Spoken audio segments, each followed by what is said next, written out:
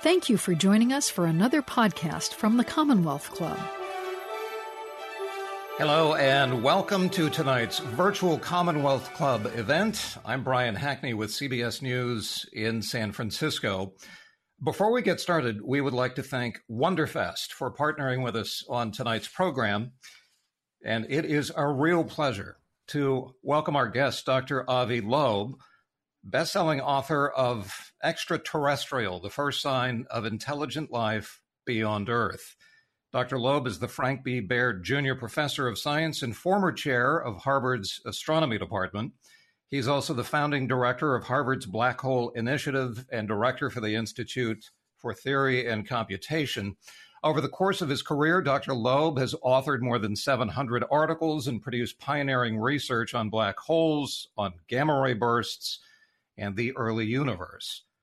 But his provocative stance on the first known interstellar object to visit our solar system has raised more than a few eyebrows. In short, after decades of searching for evidence for extraterrestrial intelligence, this Harvard astronomer suggests that the evidence has found us. There's a lot to talk about in the next hour, and we want you to ask Dr. Loeb your questions. If you're watching along with us, please put those questions in the text chat on YouTube. I'm sure you've been through this before, and we'll be getting to them later in the program. But first, it's a real pleasure, as one who ground the lens for his own telescope when I was in high school, to say, Dr. Loeb, welcome and thank you for making time for us today. Thank you so much for hosting me. It's a great pleasure. Interestingly, for somebody who ended up as chair of the Harvard Astronomy Department, you weren't that interested in astronomy when you were young. Is that right?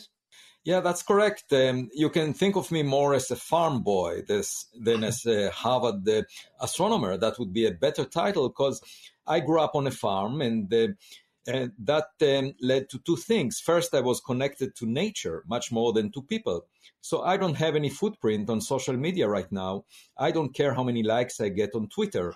And of course, I'm connected to nature, meaning that I would like to understand the reality we all share. And in particular, I want to look through the window and figure out if we have smarter kids on our block. We can argue forever, sitting on the sofa, whether we are the smartest in the world. But in my view, Albert Einstein was probably not the smartest scientist that ever lived since the Big Bang. Most stars formed billions of years before the sun, and there must have been a scientist smarter than Einstein that lived on another planet far away, probably more than 1 billion years ago.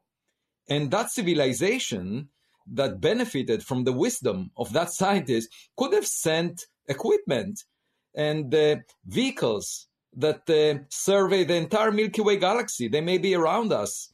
And the only way to find out is by looking through our windows rather than arguing.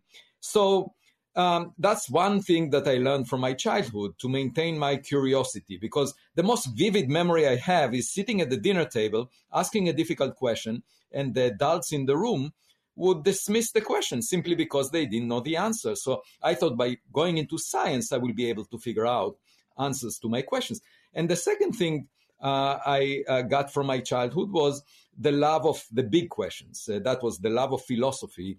I was very much into philosophy, except I grew up in Israel, and there is obligatory service in the military at age 18. And I had two choices, either to pursue physics, which meant intellectual pursuit closer to philosophy, or to run in the field with a gun attached to my back. And I prefer the first option. And as a result, I ended up with a PhD in physics at age 24. And then I was offered postdoc fellowship at Princeton, the Institute for Advanced Study, that led to a faculty position at Harvard.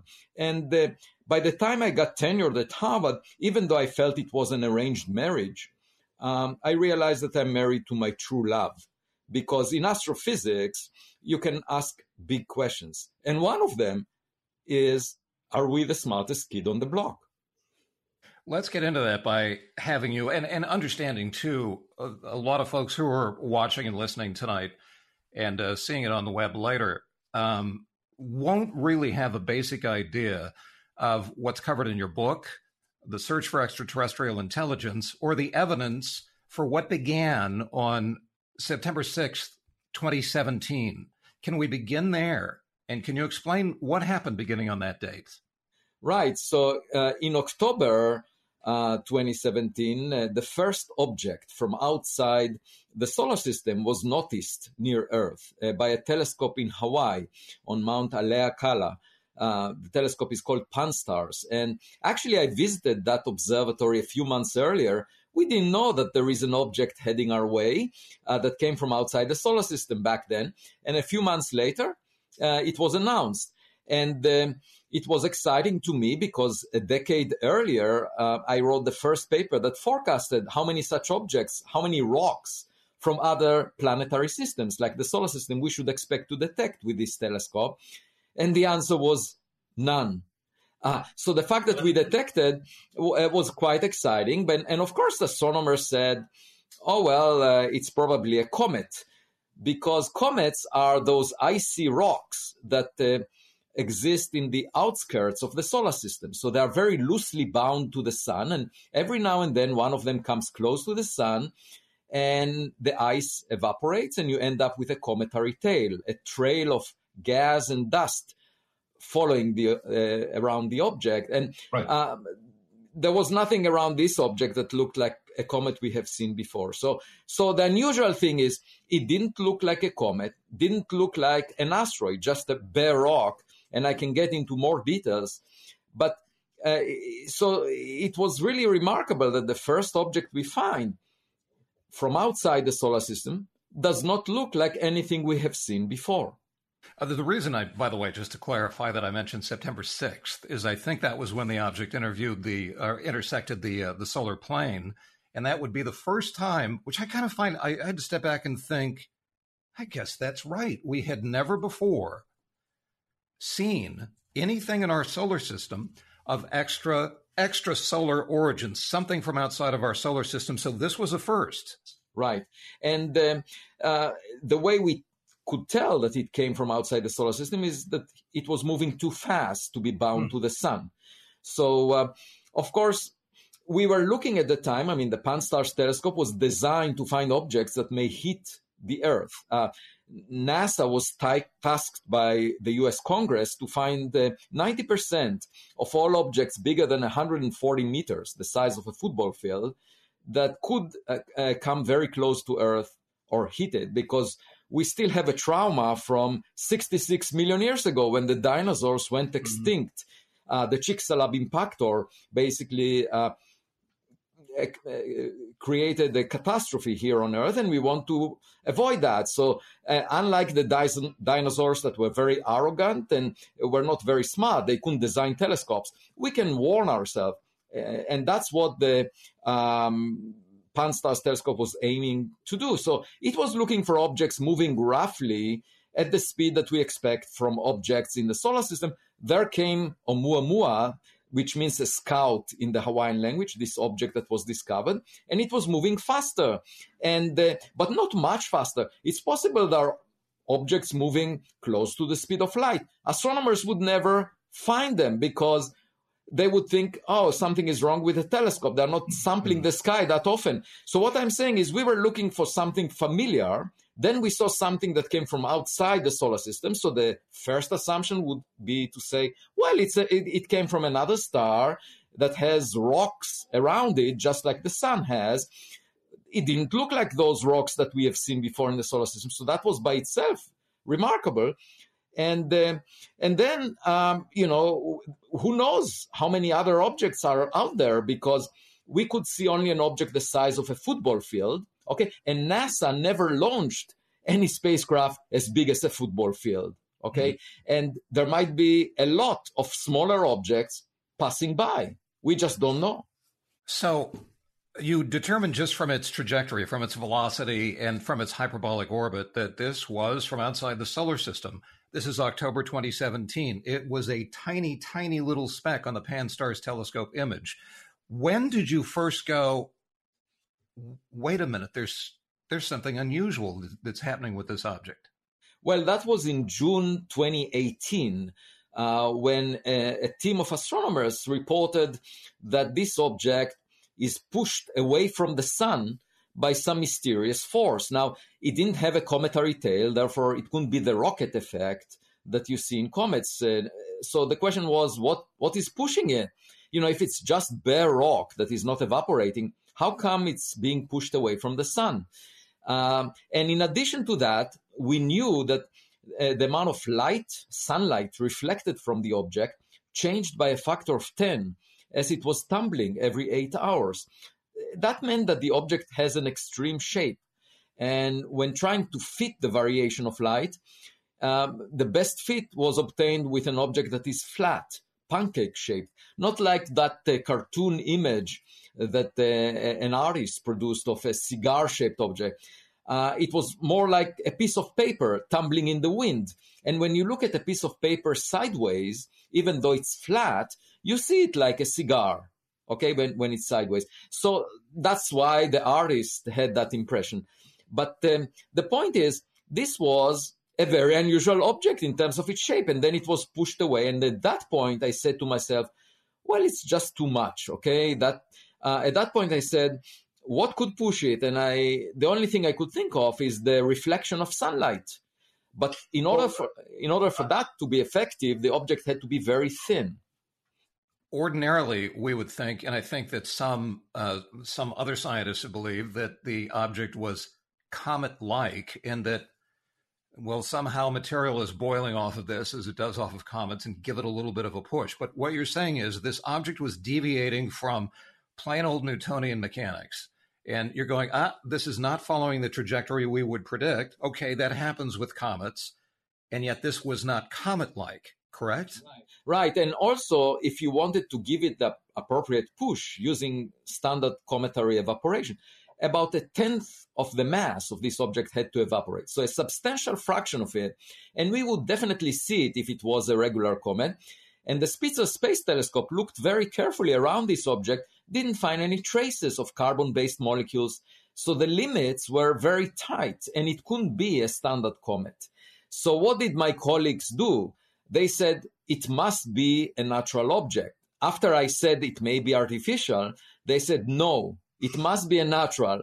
And there was actually a group of experts, and I call them experts, quote unquote, because they insisted that it must be natural in a review paper that was published in the Nature Astronomy magazine, a very prestigious journal.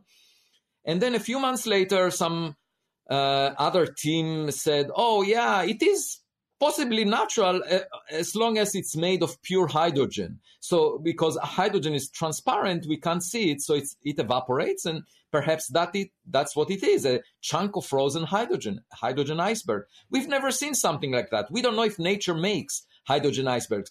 But I wrote a paper afterwards saying such an iceberg would evaporate very quickly. Hydrogen can evaporate just by absorbing starlight, and it wouldn't survive the journey. So then another team said, oh, maybe it's a cloud of dust particles that is very lightweight and 100 times less dense than air. And it just floats out there and reflects sunlight and therefore getting pushed. The only problem there is when it gets close to the sun, it would get heated by hundreds of degrees and would not maintain its integrity. So then there was another suggestion. Maybe it's a nitrogen iceberg that was chipped off the surface of a planet like Pluto. And the problem there is the mass budget. There is just not enough solid nitrogen available in the entire Milky Way galaxy to make a large population of chips such that we will see one of them. So for each of these cases, there was an issue. And I suggested that it's a very thin object that reflects sunlight and therefore gets pushed.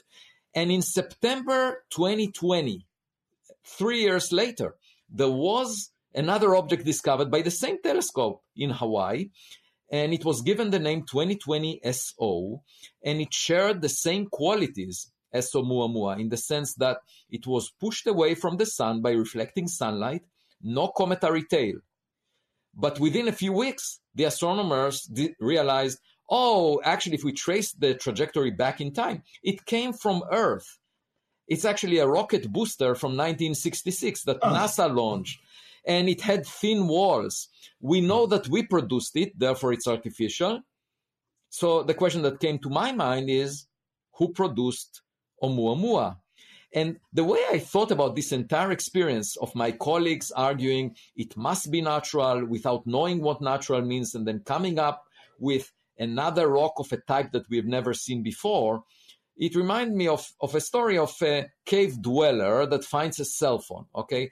So when the cave dweller looks at the cell phone, he would say, well, it's shiny, it doesn't look like any rock I've seen before. So, maybe it's a rock of a type I've never seen before. But of course, if he presses a button, he would realize that it can record his voice, and then it's not a rock. And if you think about a cave dweller visiting New York City or Manhattan, after that experience, coming back to the tribe, that cave dweller will talk about what had been seen, but would not be able to reproduce that. It would be like magic. I mean, it will become a myth, a story, a legend. And, for us to understand what another technological civilization might have produced 1 billion years ago, it might be very challenging. But the first thing for us to do is figure out whether it's natural or artificial in origin. Are we likely to gather any more evidence about Oumuamua, or have we gathered all the evidence there is to gather? Well, the problem is by now it's 1 million times fainter than it was close to us, so we can't really see it.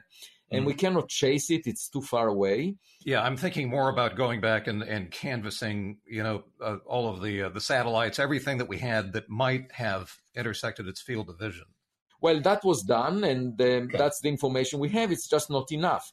They say a picture is worth 1,000 words. In my case, a picture is worth 66,000 words, the number of words in my book, Extraterrestrial. I wouldn't need to write the book if we had just a single image of this object of the type that the artist illustrated. And that's actually my objective right now. I'm leading a project called the Galileo Project. And one of its goals is to design a space mission that will rendezvous with the next Oumuamua. It's sort of like going on a date and you like the person, but then the person disappears, okay? So then you're trying to date the next Oumuamua. And that could be expensive, actually, because sending a space mission to come close to the next Oumuamua would cost at least $500 million. So you have to select very well who you are dating. But that's within the realm of possibilities, and that's what the Galileo Project aims to do. That's one branch of the Galileo Project. There is a second branch, which is to study objects closer to Earth, that the government was talking about in a report delivered by the Director of National Intelligence to Congress in June 2021. And as a result of that, President Biden signed into law in December 2021 a new office in government that will start operations in June this year. So the government is putting money into the assembly of data on unusual objects that it cannot figure out the nature of. And I'm just saying scientists should attempt to explain the nature of these objects. This is an obligation that we owe to society, to the government, to figure out, to clear up the fog, to use telescopes to get more data. And it's not a philosophical question. It's just a question of getting better data. Just like Galileo Galilei argued. He told the philosophers at the time, 4 centuries ago, look through my telescope and you'll realize that the Earth moves around the sun. And they said, no, we don't need your telescope, and they put him in house arrest. Today, they would have canceled him on social media.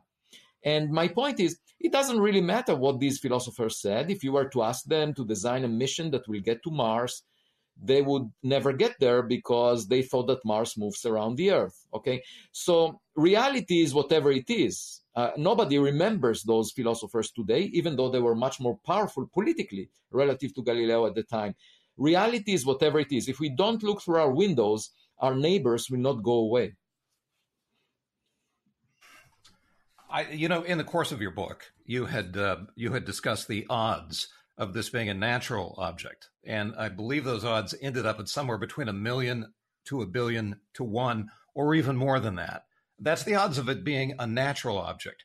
But is there any way, and correct me in any of this if I'm wrong, but is there any way in calculating the odds that it came from an intelligent extraterrestrial civilization? Well, so I follow the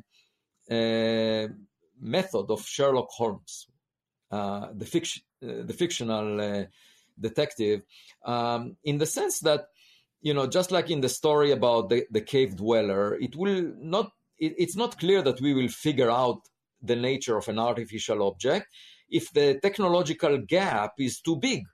If the gap is relatively small, we can figure it out. If they were at roughly the same technological stage as we are, for example, we sent out Voyager, and in 1 billion years, someone may find it.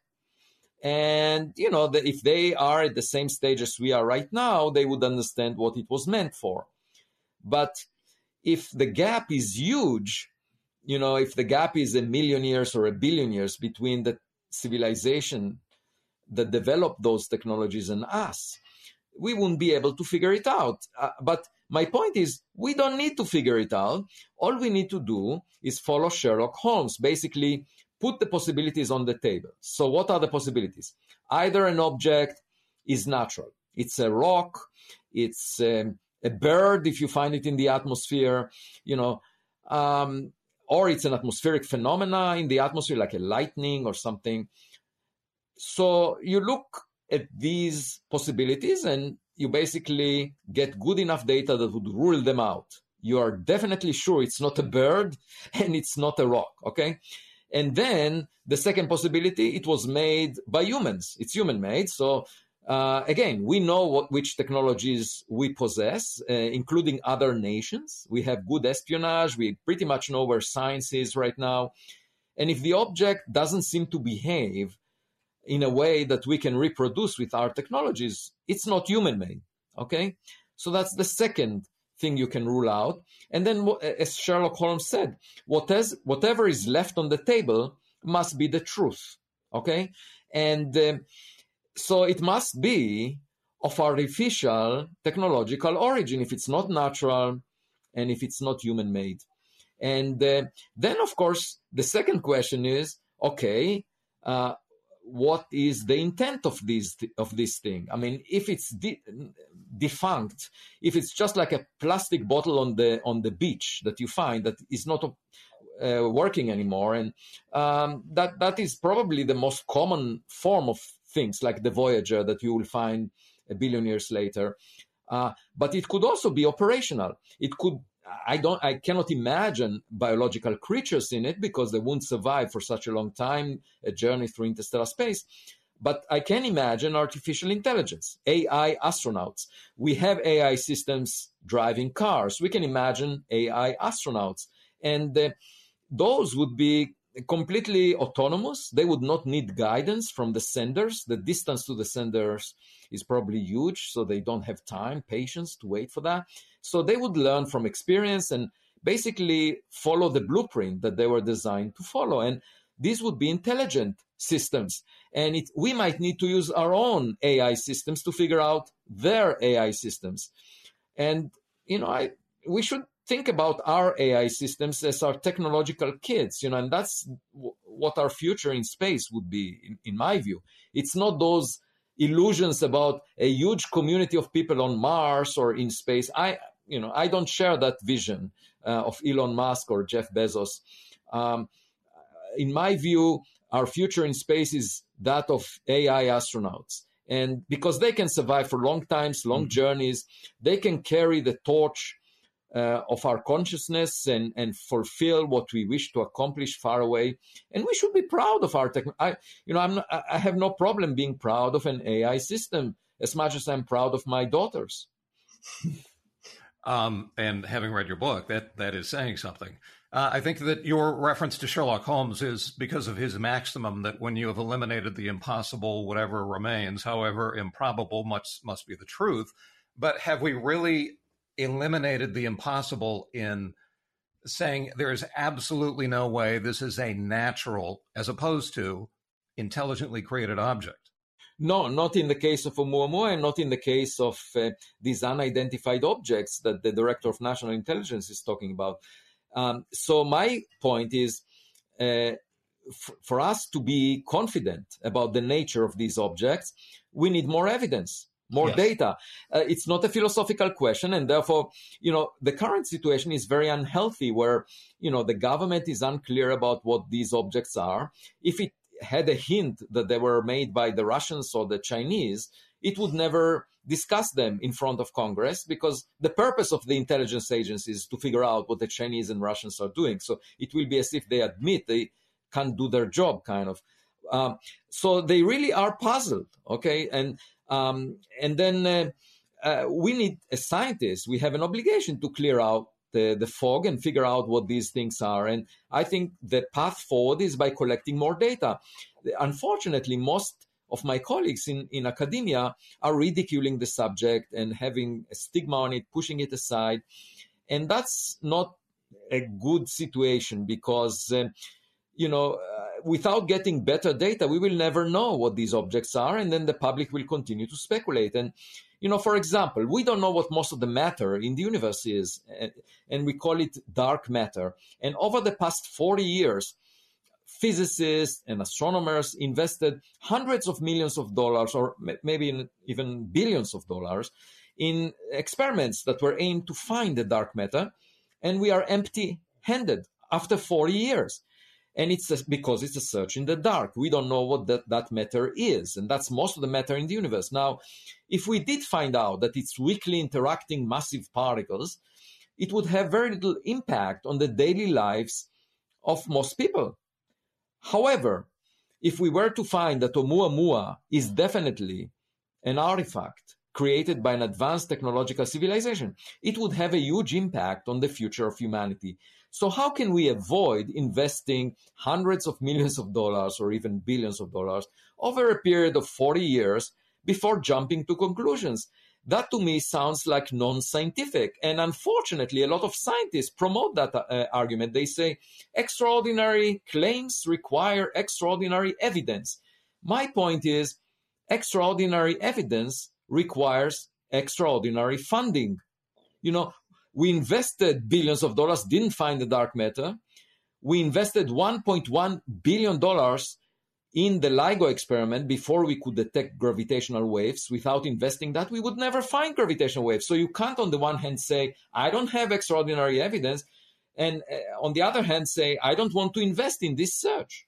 Why is there a reluctance on the part? Let me step back one step.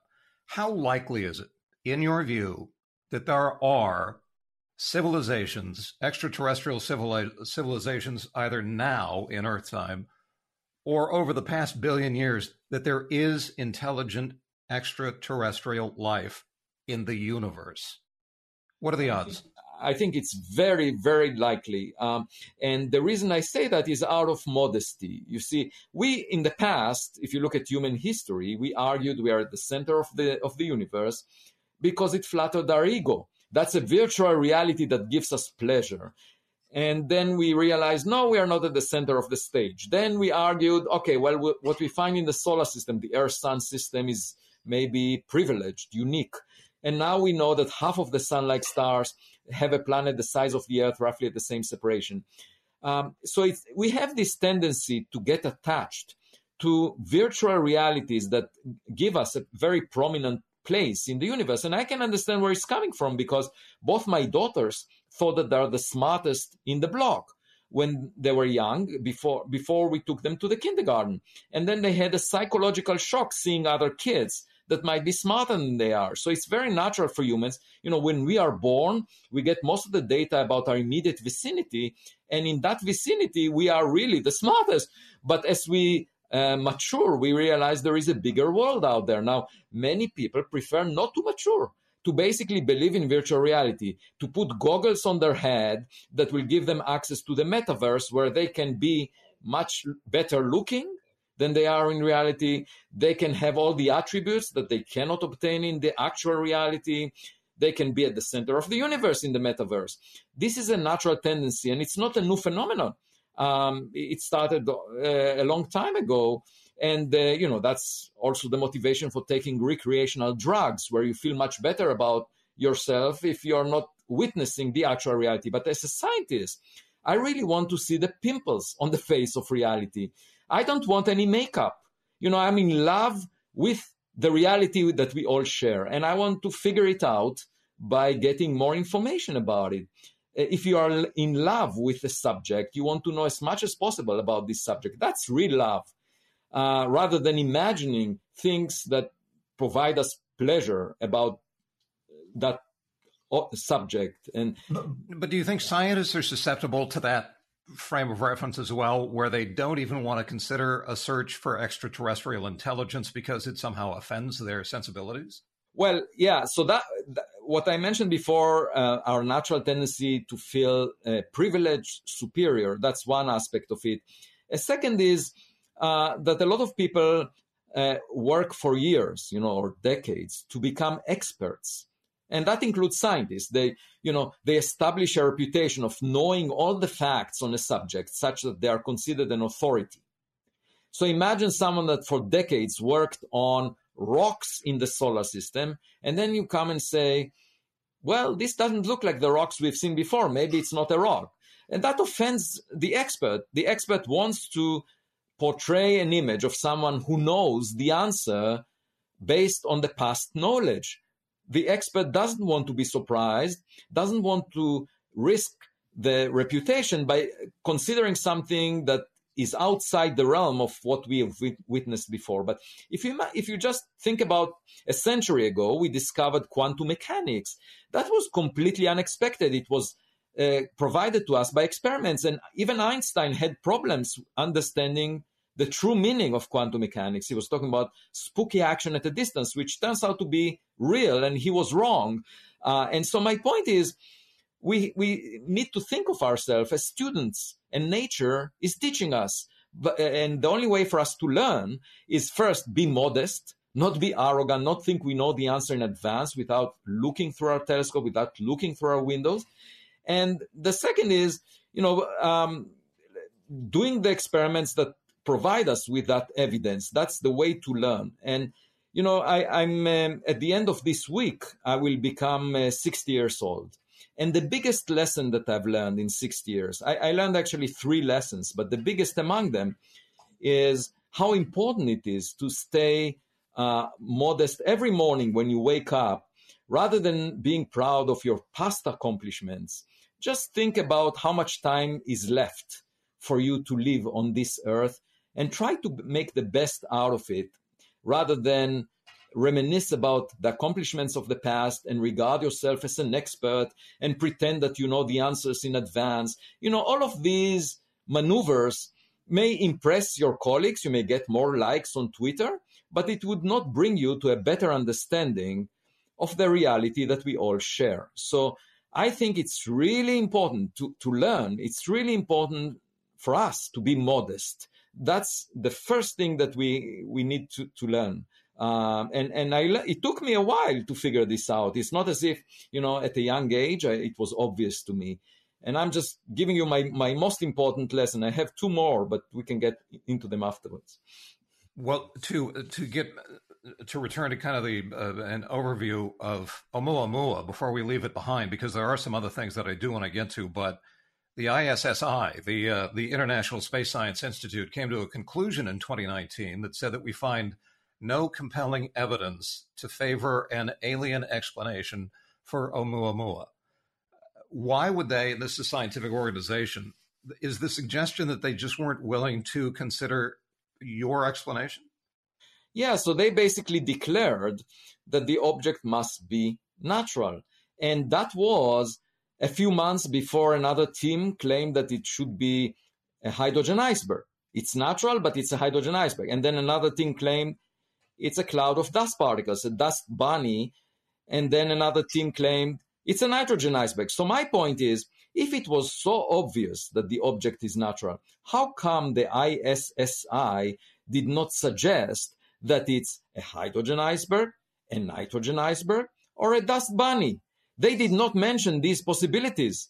They just said it's natural. And to me, if that was obvious that it's natural, then these other teams should not have published their papers. And they published their papers in the subsequent year. So it shows how,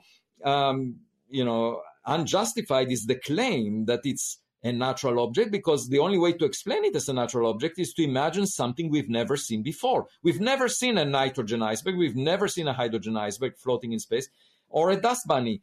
And, it reminds me of the story about a book written in the 1930s about 100 authors against Einstein's theory of relativity. So Einstein was asked about this book, and he said, why would you need 100 authors? If there was a good argument against my theory, one author would be sufficient. And I say the same thing. Why do you need an organization, ISSI, of a group of people coming together to establish a view out of authority? It's enough for one of them to find a simple explanation to all the anomalies of Oumuamua.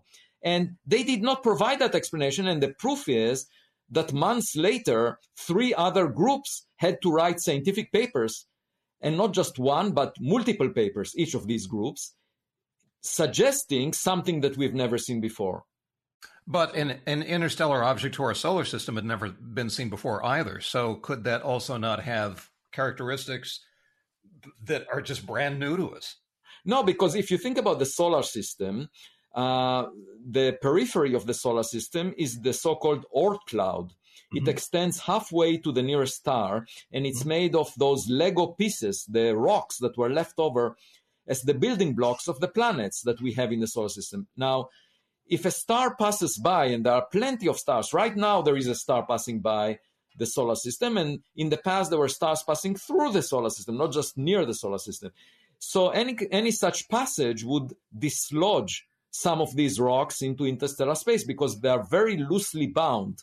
So if you imagine that the most common objects in interstellar space were born in planetary systems like the solar system and dislodged into interstellar space from the outskirts, you would expect it to be a comet.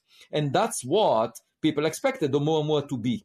And if you imagine it being a hydrogen iceberg or a nitrogen iceberg, it means that there is a nursery that makes objects at very large abundance in a way that we've never witnessed. The only way for us to imagine pieces of rock being produced is in protoplanetary disks that make planets like the solar system. I see.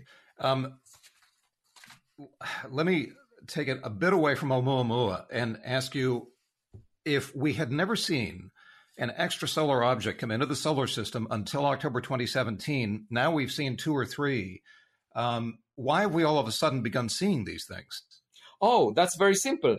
We didn't have the telescopes that allow us to see it. So, for example, 70 years ago, Enrico Fermi, a famous physicist that won the Nobel Prize, had lunch at Los Alamos with friends, and they were talking about extraterrestrials. And he said, well, indeed, it's quite possible that they're out there, but where is everybody? We don't see them.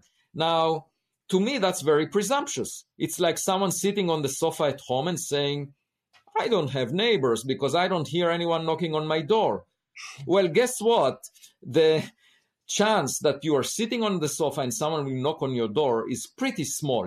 Recorded human history is just 10,000 years old, and that's 1/1,000,000th of the age of the solar system. Okay? Mm-hmm. And Enrico Fermi sits in Los Alamos over one lunch and thinks, oh, I don't see anyone, therefore, where is everybody? And most importantly, he didn't use telescopes to look around. So it's just like a fisherman sitting on the beach and saying, where are all the fish? If you don't use a fishing net, you will not catch anything. So what is going to be our fishing net for? Yeah, so Pan-STARRS was the first fishing net for objects as big as a football field, passing within the orbit of the Earth around the sun. You need the object to come close enough so that it reflects enough sunlight for the telescope to see. And so that means the object needs to be big enough, the size of a football field or bigger, and it needs to pass within the orbit of the Earth around the sun. And Pan-STARRS was really the first survey telescope that allowed us to find such objects, and it found Oumuamua. And how would you like to see that expanded? Do you have in view something we should be doing, that if you were in charge of Earth, that you would say, here's what we need to do now to anticipate and study the next one. Is that a possibility? Definitely. I mean, we have already a telescope planned to start operations in a year in Chile called the Vera Rubin Observatory. It will be much more sensitive than Pan-STARRS and could discover Oumuamua-like objects every few months. That's based on recent estimates. Is there any, how good will the resolution of that be? Would it answer the question as to whether or not it's of intelligent design? No, because no telescope on Earth can resolve an object the size of a football field roughly at the Earth-Sun separation. What you need is to send a camera that will pass very close to it, within 1,000 kilometers, which is one of the goals of the Galileo project. Oh, well, that would be worth it, I think. You've got my vote. But I should say one thing, that, you know, the defense budget that was signed into law late in December was for $768 billion, okay? And if you think about it, you know, it's just to protect the United States against other nations. So people against other people, just like kids playing in the playground, you know, with toys. And imagine those kids seeing a car passing in the street. That would be amazing to them. There must be something going on far away from this playground. So if the Galileo project would find an artificial object, I think it's conceivable that the political system would say, wait a minute, there is something going on out there. Maybe we should allocate the same amount of money that we allocate for defense against other people to figure out, you know, what kind of technological civilizations we have in our neighborhood. And that would mean $1 trillion a year. That's thousands of times more than allocated to any major scientific project. Thousands of times more. So imagine, suppose we put as much attention to our neighbors as we put to our human neighbors, so to speak, we would have thousands of times more money to science. And then what would we do with it? Well, obviously, we would build much bigger telescopes and send probes into space that could look around and check what is in our neighborhood. And I don't think it's far-fetched. You know, I think if we do find evidence, you know, we are taking a path that was not taken, like in the poem of Robert Frost. And that made all the difference to Robert Frost. In my case, the advantage of taking the path not taken with the Galileo project is that there may be low-hanging fruit out there. Nobody took that path. There was never a scientific project of building telescopes to find the nature of objects that come close to Earth and find out whether they are technological in origin. There was never such a scientific project. So there is a chance we will find low-hanging fruit, simply because nobody picked up those fruits and nobody walked in that path. Just to set out the probabilities, not that I think that we can settle on a specific number, but I think in the Milky Way galaxy, there's something like, is this right, 50 billion Earth-like in terms of temperature distance from their own star, 50 billion solar systems just in the Milky Way that have Earth-like characteristics? Yeah, but the issue is, I think the biggest issue is, how long will our civilization survive? You know, as a result of, for example, self-inflicted wounds, you know, can destroy us. And usually, when you ask yourself, how much time do I have left? You are roughly in the middle of your life. You know, that's the most typical situation. In your first day as a baby, you have very small chance of asking this question, 1 in 10,000, because there are 10,000 days in the life of an adult. So most of the time, you are likely to be in the middle of your life. And if we are in the middle of our technological life, we just have a few more centuries to go, and that's it.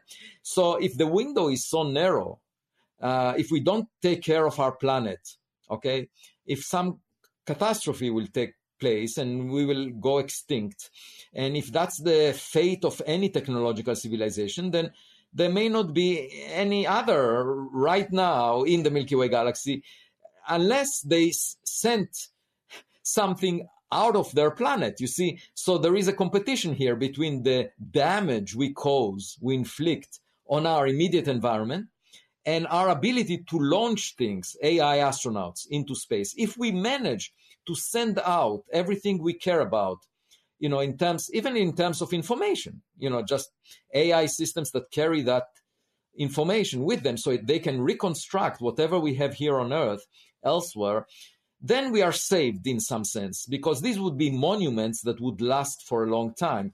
I'm really disappointed, and I should say embarrassed, by what we sent with New Horizons. The New Horizons mission was aimed to visit Pluto. Okay, mm-hmm. And the scientist who discovered Pluto is Clyde Tombaugh, and therefore they put a box inside. NASA put a box inside New Horizons that carried 30 grams of the ashes of Clyde Tombaugh to commemorate him. And I thought to myself, that makes no sense, because what are ashes? They are burned up DNA. So you take the genetic information about the person you want to commemorate and you destroy it. Those ashes are no different than the ashes of a cigarette. And if an extraterrestrial would find this box, it would be really embarrassing. So, because that extraterrestrial would say, what is this primitive ritual that humans have? And actually, it's their scientific organization, NASA, that sent it. So they must be proud of these primitive rituals of destroying the genetic information on a person they want to commemorate. So my idea is to send a spacecraft that will overtake New Horizons and will just apologize for that box and say, don't worry about it. Well, I mean, I believe on Voyager 1, there's a recording of Johnny B. Good, and I don't know if that's good or bad, but well, I would argue that any music from the 60s is not as good as music we have now. Well, that's just a whisker of time. So the suggestion, if I'm following you on this, is that what we saw in October 2017 could have been a solar sail from an advanced civilization that may not even exist. In fact, probably doesn't exist anymore, but it's an artifact of their own technology and their own civilization. And you're suggesting we should be set up to receive these, to detect the next one and to determine yay or nay, natural or non-natural. Is that basically right? Yeah, exactly. And we should collect enough evidence to convince us. And then, of course, if it turns out to be functional, if it has, for example, an AI system, there is no protocol right now how to respond to it, how to engage with it. There is no international organization that will represent humanity. And it's very different from protocols that were thought about in the past, where if we were to discover a radio signal from a distant civilization, the nearest star to us is 4 light years away. So a round trip takes 80 years for light. And stars across the Milky Way galaxy are tens of thousands of light years away. So we have plenty of time to think how to respond to that. But if you have a visitor in your backyard, you have to decide immediately what to do about it. And that depends on the intent. It depends on the details. And by the way, I had an interesting conversation about that with Henry Kissinger. I asked him, how would you apply realpolitik to dealing with a society or a civilization or a sender whose nature you don't know? You don't know what the intent of that sender was. And for him, it was a question similar to that he can address based on his experience with China or Russia. And he suggested that first thing is to try and understand what their aim is, what their goals are, what their motivation is, and adapt to that. That is, will they be good guys or bad guys? I mean, it's basically that question. Well, but you have to keep in mind that the city of Troy citizens misjudged the horse, right? So it's not always obvious what right. the purpose on face value is. Understood. We're getting to that point of the program. In fact, we passed it, where we've got a lot of folks who are watching tonight who have some questions. And this has gone like that, but I'm going to launch into some of the questions that we've gotten from folks who are listening tonight. And one, Dr. Loeb, is, by the way, we're talking with Dr. Avi Loeb, who is the author of Extraterrestrial, The First Sign of Intelligent Life Beyond Earth, a provocative title from a Harvard astronomer.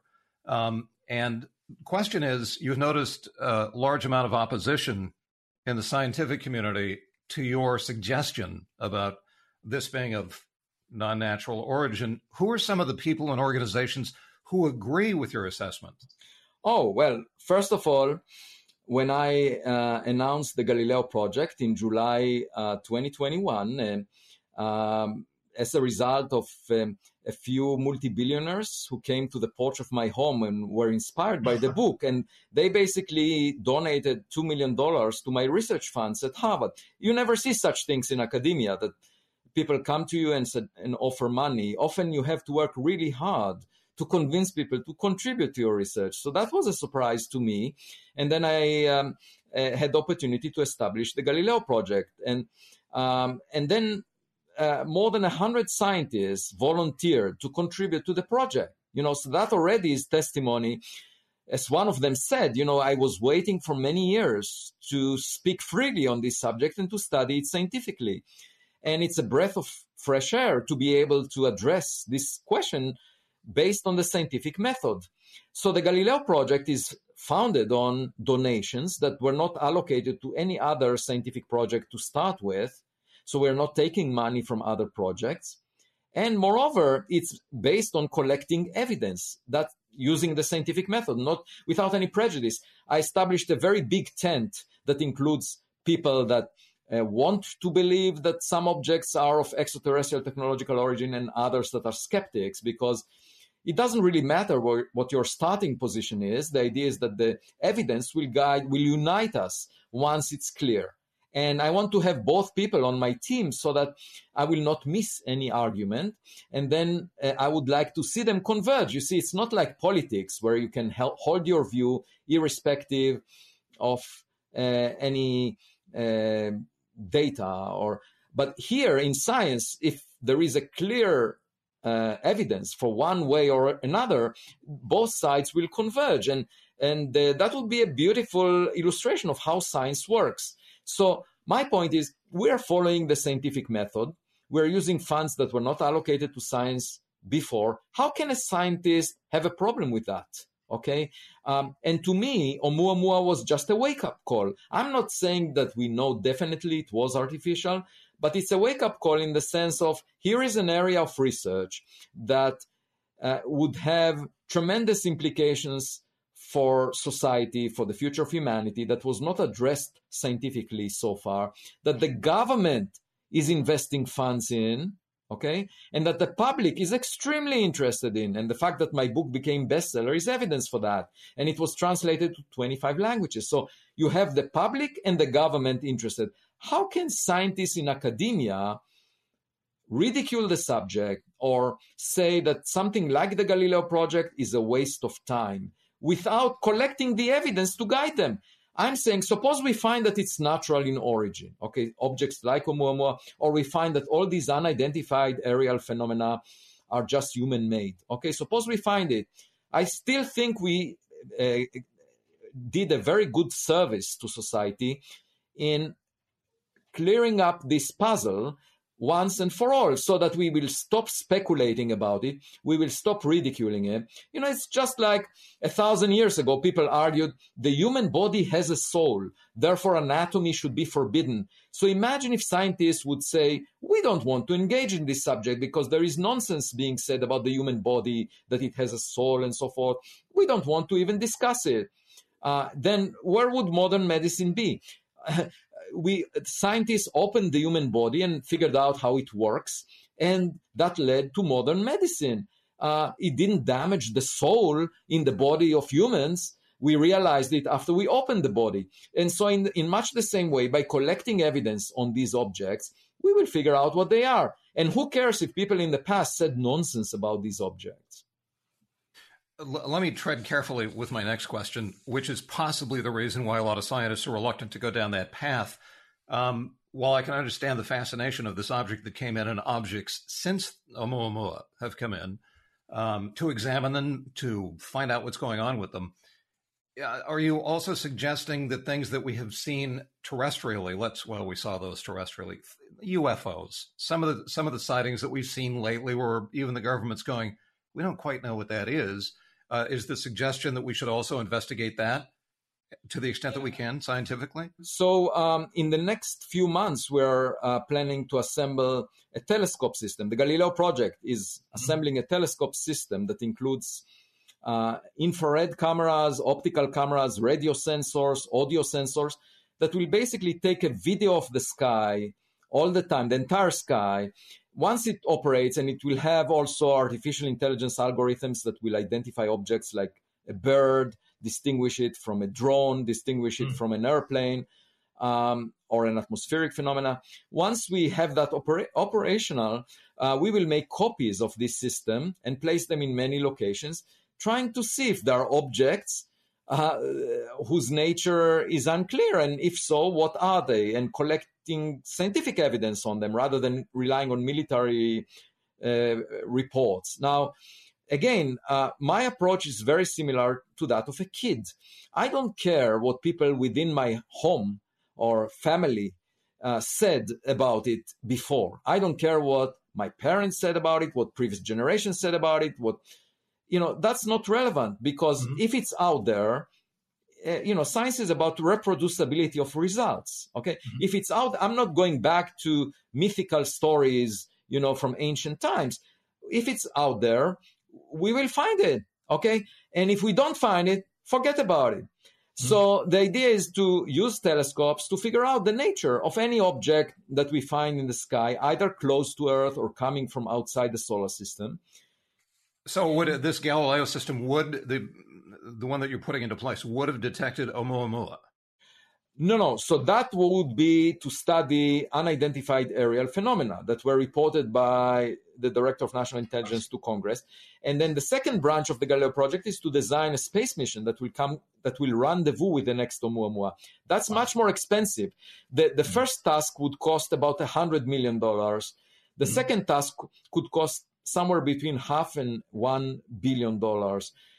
But both of them are complementary. I mean, these are two different tasks. And the goal is that, once, for example, with a space mission, we want to design the trajectory that is best to take in order to rendezvous an incoming object like Oumuamua. We want to design the instruments that will be put on such a space mission. And so that takes time. And in the coming months, that's what we aim to do. And my hope is that within the coming year or two, we'll start having data that will tell us something at least about the unidentified aerial phenomena. At the same time, the government will have an office, assembling data that was collected by military personnel. And most of the data is classified. And I'm not waiting for that data to be released, because it's just like Samuel Beckett's play, Waiting for Godot. If you wait for the government to release and declassify data, you can wait forever. And it makes much more sense to collect your data on your own. Just like a kid wants to figure out the world, the kid goes out and looks at things and tries them and learns on his or her own. And I think that is the attitude that science should adopt. And so we are building our own telescopes. We will the sky is not classified. It's only the instruments that the government was using. So we will figure out what is out there. Okay, I have to ask you two questions. How often would an Oumuamua-like object, something from outside of our solar system, an interstellar object, how often would we expect to see something like that once we have this in place, and the Pan-STARRS system is already in place? And once we have, if we had the intersection with it, spending the money that we would need to spend to send a probe out there, would it answer your question as to whether it was natural or non-natural? Yes. So for the first question, if we continue to use Pan-STARRS, we found Oumuamua after a few years. Okay. And so the expectation is that every few years we'll find one. Okay. It's just like going to the kitchen and finding an ant. If I find it on a small portion of the file cabinet, I know that there must be many more ants out there because I surveyed just a small portion of the cabinet. Now, the Vera Rubin Observatory will be much more sensitive than Pan-STARRS. It could discover many more Oumuamua-like objects once every few months. Now, this assumes that they are random, that it's not as if we had one by chance and that's it, that there are, coming, there is a population out there and we saw sort of a typical member of that population. And by the way, if they are on random trajectories, then there should be a quadrillion of them in the solar system right now given the statistics about Oumuamua. So a quadrillion is 10 to the power 15, because they're moving relatively slowly. It takes time it takes tens of thousands of years for them to cross the entire Oort cloud. So there are plenty of them within the solar system right now. Unless it was a directed equipment that was meant to visit the habitable zone of the solar system to figure out if there is life, intelligent life in it. If it was that kind of a thing, there would be many fewer than I mentioned. I see. And then to the second question, which is, if we had everything up and running and intersected with one of these objects, would it answer your question? Yeah, in fact, we have a demonstration of that. NASA launched the OSIRIS-REx mission that landed on an asteroid called Bennu. Mm-hmm. And it took a photograph of it and took a sample that it will bring back to Earth in 2023. And you could see from the image that it's a rock. You could see it made of sand and some small rocks on top of the big rock. You could tell that. So my point is, if you get close enough to an object, just like OSIRIS-REx landed on Bennu, then you can tell whether it has screws and bolts on it. Okay, and you can even read off the label "made on exoplanet Y." Okay, and you can see buttons. You see, personally, I would love to press a button. And in fact, if it's a vehicle, I would love to jump on it and get away from my from all these unimaginative colleagues in academia. Just go to another planet where there might be more open-minded scientists. I take by that you mean that you got a lot of pushback when your opinion first became known that this might be extraterrestrial intelligence. Well, I should say that my wife says that if they ever land in our backyard, she wants me to do two things. One is to leave the car keys with her. And the second is to make sure that they don't ruin the lawn when they take off. Now, she also said another thing, since I'm mentioning my wife, there was, I was informed of a tweet about me by a man that said that his wife appears to have a crush on a guy named Avi Loeb because she saw him on TV, and she finds him a sexier version of Anthony Fauci. And so I told that to my wife, and she said, Fauci is a low bar. So my wife keeps me in place. It sounds, well, that's the upside of matrimony. Dr. Loeb, we've reached that point in the program where we have time for one last question, and it's a little off topic, or maybe it's not. One of the listeners tonight wanted to know if there is a question that keeps you up at night, something that you hope will be solved or discovered in the next few years. Definitely. There are fundamental questions that we have about the universe. We know about the Big Bang. The universe started at a point in time. We don't know what preceded that.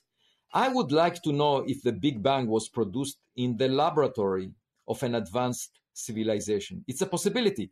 If we had a theory that unifies quantum mechanics and gravity, we could have imagined how to produce a baby universe in our laboratory.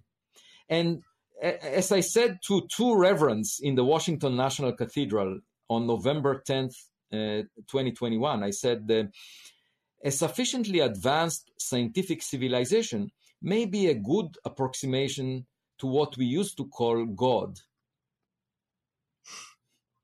Interesting. Dr. Loeb, it has been a fascinating hour, and I know you have been talking about this for 5 years now, and it doesn't get any less fascinating.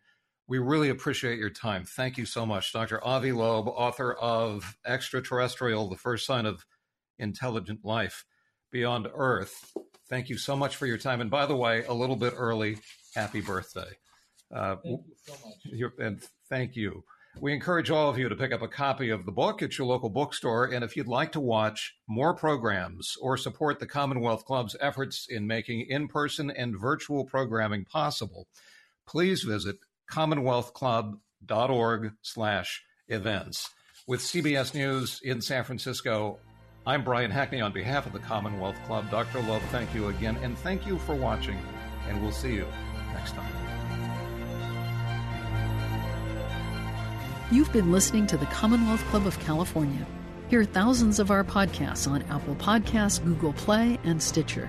If you like what you've heard, please consider supporting our work and help us bring 500 programs a year to listeners like you. Go to commonwealthclub.org/donate. Think your way around the world with our travel programs to exciting domestic and international destinations. And when you're in the Bay Area, please join us live at our events. Thank you for listening and for your support.